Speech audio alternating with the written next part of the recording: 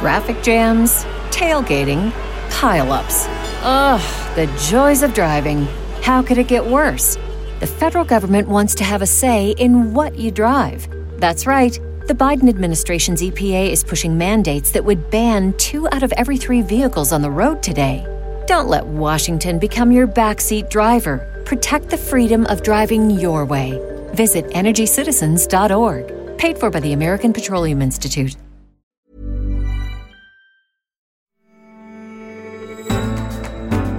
You're listening to The Economist Asks. I'm Anne McElvoy. I'm in the Union Square Cafe, a mainstay of the New York dining scene since the roaring 80s. In a couple of hours, it'll be buzzing with the sound of lunch service, but right now I have the place almost to myself. I'm tucking in, hello. I love, did you say tucking in? That is the ultimate compliment. Do you want some iced coffee to go with that, since it's so hot outside? I love it. Only makes it taste better. Next to me is Danny Meyer, one of the few restaurant owners better known than the chefs he employs. His restaurants range from the Art Deco elegance of 11 Madison, a 3 Michelin-starred kitchen at the hottest end of haute cuisine, to the fast food chain Shake Shack. But that world is changing. Authenticity vies with food fads. One week, it's Georgian Hachapuri. The next, it's the cronut, or in Danny's case, the crawler. Veganism is on the rise, driving the development of fake meat. Several superstar chefs have been dethroned over allegations of harassment. And an endless stream of pop-ups and instant delivery services challenges the fine dining establishment. So this week we're asking, what's the winning recipe for the restaurant of the future? Danny Meyer, welcome to The Economist Asks. Thank you, Anne. Restaurants are notorious for the rate of failure. It can't have been easy coming into a very crowded New York restaurant world in the mid-'80s. What were the ups and downs of the early years? So in the mid-'80s, it truly was not nearly so crowded as it is right now. As a matter of fact, in retrospect, it was kind of a real big bullseye, easy to hit. I wish I had seen it even sooner. In New York in the mid-1980s, we had 2 ways to dine. You could go to a restaurant that started with lo, la, or il, and those were kind of fancy special occasion restaurants, mostly Italian and French. Or you could go to a pub or a chain restaurant. But there was almost nothing right in the center, which served you really good food, really good wine, and yet you didn't have to kind of be polite to the maitre d' just to get a table outside of the bathroom. And Union Square Cafe, when it came along, was just that. And it captured the spirit of the restaurants that I had loved as I grew up. Some of them were trattorias in Italy, some of them were bistros in Paris, and some of them were that breezy cafe, bar and grill that was starting to pop up all over the Bay Area, San Francisco and Berkeley at the time. I love fine dining. We've got a handful of restaurants that I think really care deeply about that, but I think sometimes doing simple things exceptionally well is even harder than inventing things that nobody's ever heard of. So what ingredients would you use now, if you do, that you didn't use then? I mean, when did kale happen? I mean, it now is so many things we take for granted. We realise it's probably not that long ago since we ate them for the first time. What about you? Well, it's funny. Everything we're using, in fact, was pretty much available back in 1985. The question is, why did kale all of a sudden go from something that nobody knew what to do with to something that's on every single plate? Why did Brussels sprouts become one of the most popular dishes? Do you know the answer to those questions? I do know. I think people learned how to cook them. If you overcook Brussels sprouts, they kind of smell like a baby's diaper. And I think if you roast them or you saute them or you steam them the right way and season them the right way, it's one of the most delicious foods on earth. And I'm eager to figure out what's going to be next that people never knew how to cook. Well, you can tell us. I'm willing to bet on Swiss chard. Swiss chard is the new Brussels sprouts. You've heard it here first. And when you open restaurants or have as many different tiers of restaurants as you have, you need the critics, you need word of mouth. How much Doc, do you set by that? Obviously, it must matter what people think, but a bit like being in the theatre. Yeah, you have to find balance of how much you care about the reviews and how much you get on with the show. I never feel good when we get a bad review, and I think the minute I start to feel okay with that is the minute I should probably retire. But I also have learned that almost every single bad review we've ever gotten, when you look back on it 5 years later, 10 years later, and the bruise is gone, you actually can see that there was often some truth in what they wrote, and that it was often the kick in the rear end that we needed. Give me a great example of that, if you can remember one. Oh, I remember so many of them. In fact, my memory is peerless when it comes to critiques for some reason. I'll never forget when Gramercy Tavern first opened, which was exactly 25 years ago. We just celebrated our birthday.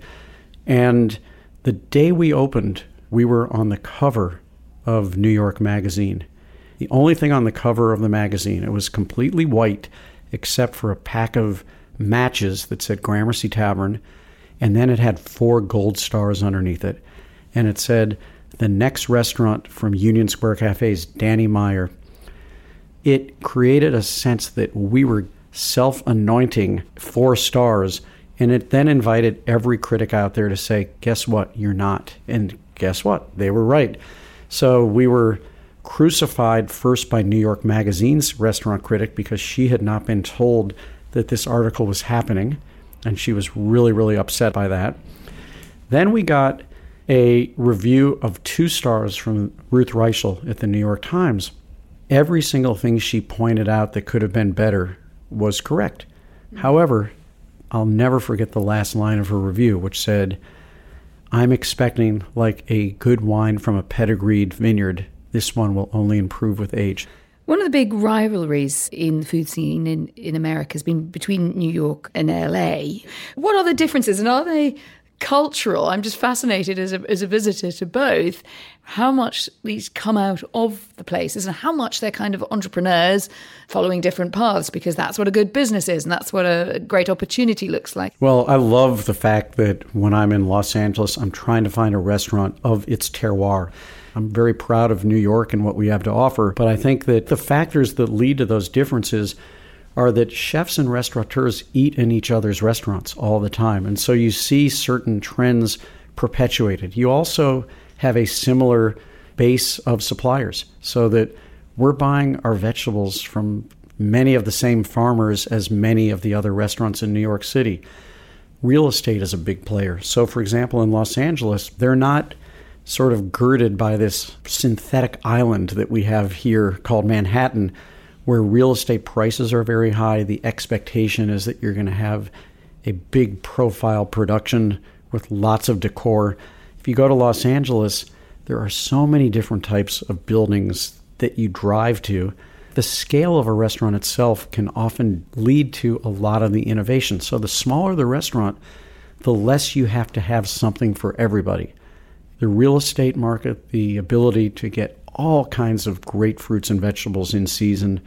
And I'm willing to go out on a limb and say that Los Angeles is quickly becoming, if not the most exciting restaurant town in the country, it's certainly on its way. And I'm fine with that. I do have a bit of a tease for you on California. I think it's in the film The Kids Are All Right, when Annette Bening, with everything else falling apart in her relationship with her gay partner, out at a restaurant, they have a slightly disastrous encounter, and she lets loose at the heirloom tomatoes. Says, I can't eat another, lots of expletives, heirloom tomato. That sense of a single ingredient becoming a bit overpraised or overpresent. Do you ever feel that? I do. And you know, one big change I've seen in the farmers market at Union Square just since first opening in 1985 is that many of the farmers in the early days were what we call cash crop farmers.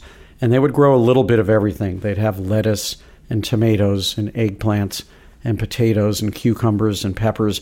And today what you're increasingly seeing, and I would say that there was a potato farmer in the market, there was an apple grower in the market who really started a whole new trend, which is rather than having one variety of many things, they had many varieties of one thing.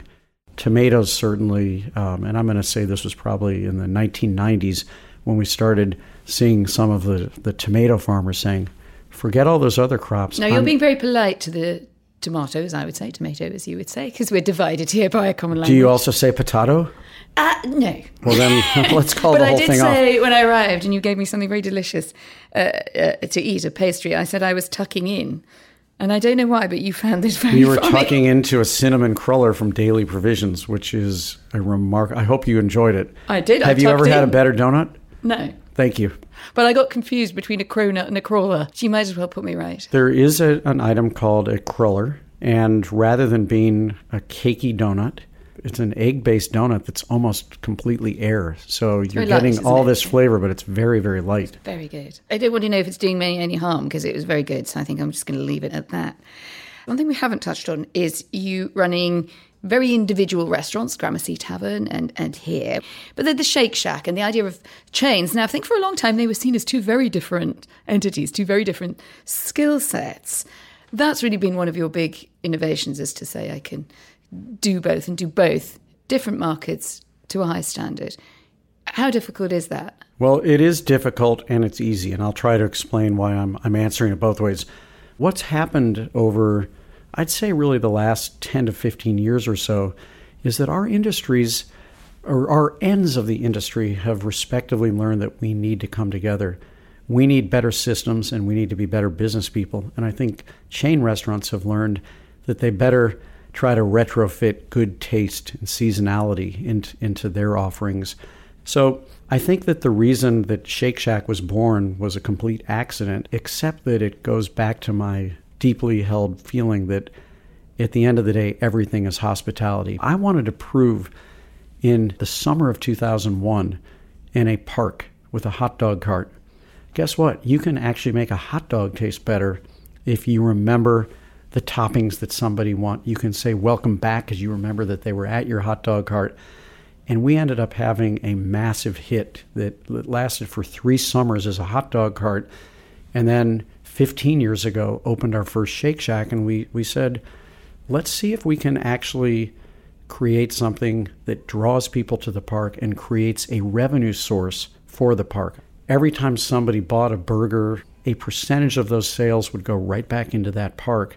Today, 15 years later, we got a nice business out of it, and annually, the revenues just from that Shake Shack, that single Shake Shack, approach $1 million for the park. And this is a sort of theory that you're well known for, enlightened hospitality, a sort of something that goes beyond the experience of just getting something delicious on a plate at a good price and decent service. But there are challenges to this, and the more you put yourself out there kind of philosophically, the more when something goes wrong or there is incoming criticism, it must be difficult. And I'm thinking here of the Me Too movement, which has also swept through the restaurant, the hospitality business. I mean, it really is where it went next after Hollywood and showbiz, which would indicate that there was more of a problem with it than that which was acknowledged by those who've been leading in the industry. When you look back, and you've had your own cases which you've dealt with, put new processes in place and all that good stuff, did you miss what was happening under your nose? Absolutely. Absolutely. But I want to be very clear about something, which is that enlightened hospitality, which is what you led your question with, is not the reason for the problems that our industry has faced. As a matter of fact, by having a philosophy of enlightened hospitality, we have a mandate to address this, because if we say that we will never make guests measurably happier than we're making our own staff, if we miss something that's going on, that is a major problem for everything. So in our industry, we saw everything on one end from serious predatory behavior bordering on the criminal. We never saw that in our organization. What we missed in a couple of cases were areas where perhaps a chef or a sous chef or somebody else might have made someone else feel uncomfortable. It could have been creepy. It could have been an aggression. It could have been a microaggression. But the fact is, we're responsible for that. And if that person doesn't feel safe or excellent coming to work, there's no way on earth I can expect them to take great care of our customers. And so what have we done? Seeing that and seeing what's happening in our industry, we want to lead our industry. And yeah, we got some black eyes.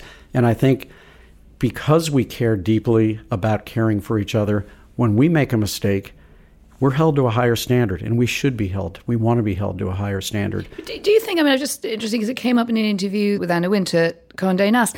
I hear the same thing in the fashion industry, in the restaurant industry, in politics, which is, we didn't really know this was here. And now that we know it was at scale and a really bad thing, I'll get right on it. I mean, how much do you look at yourself and think, like, I knew so much about my business, but there was something missing that I didn't know that? I feel bad about that. A year and a half ago, I did a listening tour throughout all of our businesses.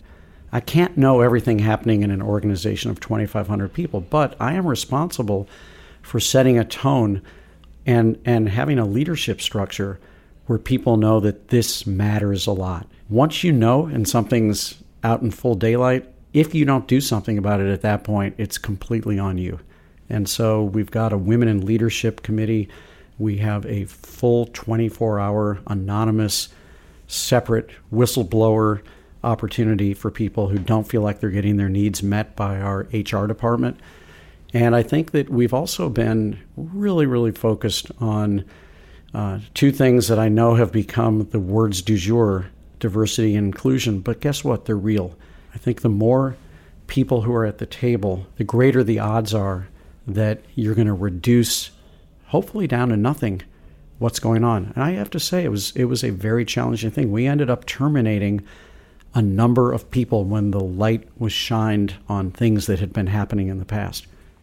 Something else that's changed is your policy on tipping. Why did you go out on a limb, really, with the hospitality group and say that you were going to change and put more money in up front? Well, I mean, our country created the tipping system many, many years ago. The story I understand is that tipping came to America almost immediately after slavery was abolished. There were two industries in our country that tried to petition the government saying, we're not going to pay our service staff, that was the porters for the Pullman train car industry, and waiters in restaurants who were largely African American at that point. We're not going to pay them anything, but it's not slavery because we're going to get our customers to pay them instead.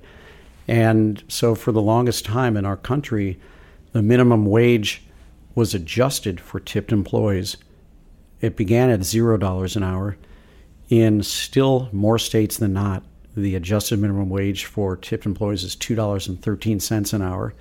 That is happily going up almost everywhere right now. But we said to ourselves, above all, and a lot of this has to do with me personally, having been someone who was a poli-sci major, thinking I was going to become a lawyer, and then who knows what after that, and then disappointing many people in my family by saying, I'm just going to be a restaurateur. Maybe I started my career with a little chip on my shoulder. And I wanted to absolutely make sure that people looked at our industry as a professional career choice. And I always looked at tips as being part of industries that were not a professional commitment, but rather something I'm doing while I'm actually pursuing something else. And so that was the primary reason. The second reason that we eliminated tipping was that tips in America are generally connected to the cost of the goods sold. It's usually, right now, 20% times the menu price. Well, guess what? Menu prices have only gone up over time. And as menu prices have gone up, tipped employees have made more and more money. That's great. But who has not made more money? The people who are prohibited legally from accepting tips. And in our country, sadly, that is the people who are making your food. So it's the backroom staff. And it just felt like a horrible situation where every single year... Are you winning that battle? Because you lost quite a lot of staff in the turnover, and I'm not seeing, and maybe I'm not dining out in all the right places, I'm not seeing what you're doing spreading fast as a practice in the city. Are you winning overall on this? Well, I think we're making great headway. It's very, very difficult. But when we started this in 2015, the disparity was 2.7 times the amount of money you could make as a tipped employee compared to a non-tipped employee in our company. Today, that number is 1.9 times as much. In that same period of time, front of the house, formerly tipped employees are making 9% more today than they were making when we started this, whereas back of the house employees are now making 37% more. Meanwhile, you're absolutely right. Many, many restaurants have said, we wish we could do this, but we can't figure out how to create a balance between the right price that's not going to scare away customers, the amount of money that's not going to scare away formerly tipped employees, and the right amount of profit that's not going to scare away investors. And getting that three-legged stool to be balanced is a very, very difficult thing.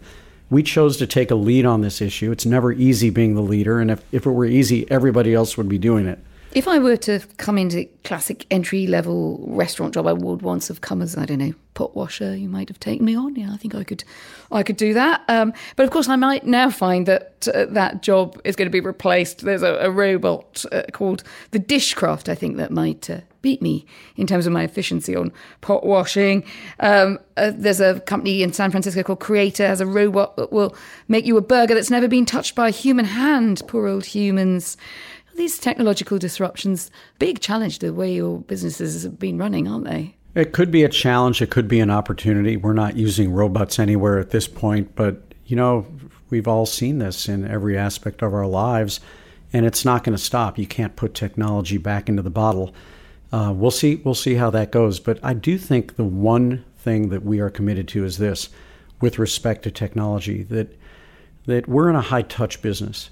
And if you can use tech to advance touch, it's probably good tech. If you're just using technology to cut back on human contact, I don't think that's why the world needs restaurants. I think the reason that people come to restaurants is to have an experience that they otherwise wouldn't have gotten, but that they absolutely need. And I think face-to-face contact, eye contact, smiles are always going to matter. You're very good with the eye contact. I noticed that. That'll be what 30 years in the business does for you, right? You're also involved with a growth investment fund called Enlightened Hospitality Investments. And I think the purpose of that is also to be active and to invest in particularly tech companies, but innovations that you hope will drive change in the section. What would you pick out there as something that you think is particularly interesting? Well, the real reason that we created Enlightened Hospitality Investments was to reinforce that we believe that the way we prioritize stakeholders is actually a very, very prosperous way to do business where all stakeholders win. We also recognize we don't have a monopoly on all the great ideas out there. So when we could find other business ideas that are scalable, led by people we wish we had hired, with an idea we wish we had had, we make an investment. And so far we're in about 4 different food businesses and about 5 different... And a worked example of one that. is a company called Gather, which is creating a marketplace for private dining rooms. Even with all the fantastic online restaurant businesses like OpenTable and Resi, most of them don't let you know that a restaurant has a private dining space. And so Gather is bringing people together in larger spaces. There's another business called Goldbelly, which I love, which is bringing the experience of your favorite iconic local food, wherever you grew up in America, wherever you went to college in America.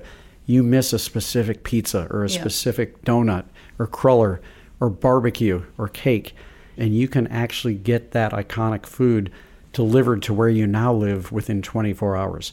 And we think that that's an exciting great. business. I think I might send you a challenge on that. I'm from the northeast of England, and I wonder how widely represented that is in your cooking. So I'm going to send you a challenge on that. Do we have a deal? Deal. It's 24 hours, right? I didn't say internationally. But, international shipping. No, we will do it here in New York. Okay, New York I'll come to New York, and next time I'm here, and we'll let our listeners know how it goes. That would be great. As I found the most rarefied oddity of Northwest Durham to send to you. But here in New York. But I'm just going to say one more thing. We're obviously in an age in our industry where there's this battle between convenience and experience. We know, and you know, that people are much more interested in experiences today, even than they are in things. But within our industry, we're also finding that people are interested in this dichotomy between convenience. Can I push a button on my phone and have a 3-ton piece of metal bring our food to your place, wherever you are, within 40 minutes? Or do I want to go to a place which is, it's inherently inconvenient to leave your apartment and transport yourself to a restaurant and get a reservation and get a table? Do I want the experience of how they made me feel at the restaurant? And so we're looking at that dichotomy and saying, where do we play within that, within all of our different businesses?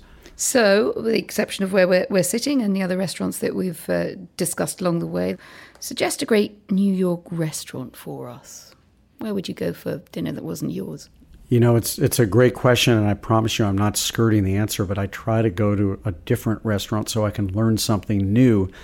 One of the few restaurants that I would return to over and over again sadly just closed. It was a restaurant called Barbudo in the West Village, and I loved it because everybody was nice, the food was always good, and yet it didn't ask anything extra of you. You didn't have to get dressed up if you didn't want to. You didn't have to wait for a special occasion, although I have celebrated birthdays there.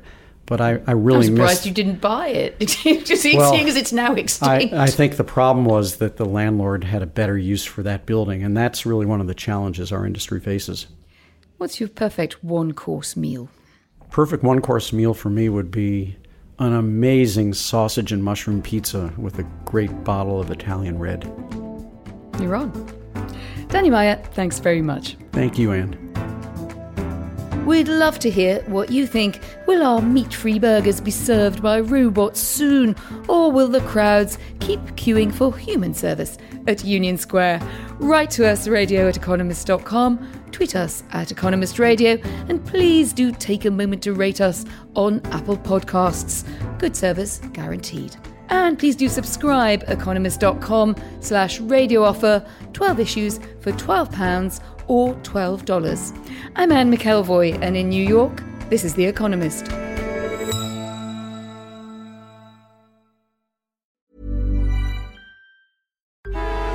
Traffic jams, tailgating, pile-ups. Ugh, the joys of driving. How could it get worse? The federal government wants to have a say in what you drive. That's right. The Biden administration's EPA is pushing mandates that would ban 2 out of every 3 vehicles on the road today. Don't let Washington become your backseat driver. Protect the freedom of driving your way. Visit EnergyCitizens.org. Paid for by the American Petroleum Institute.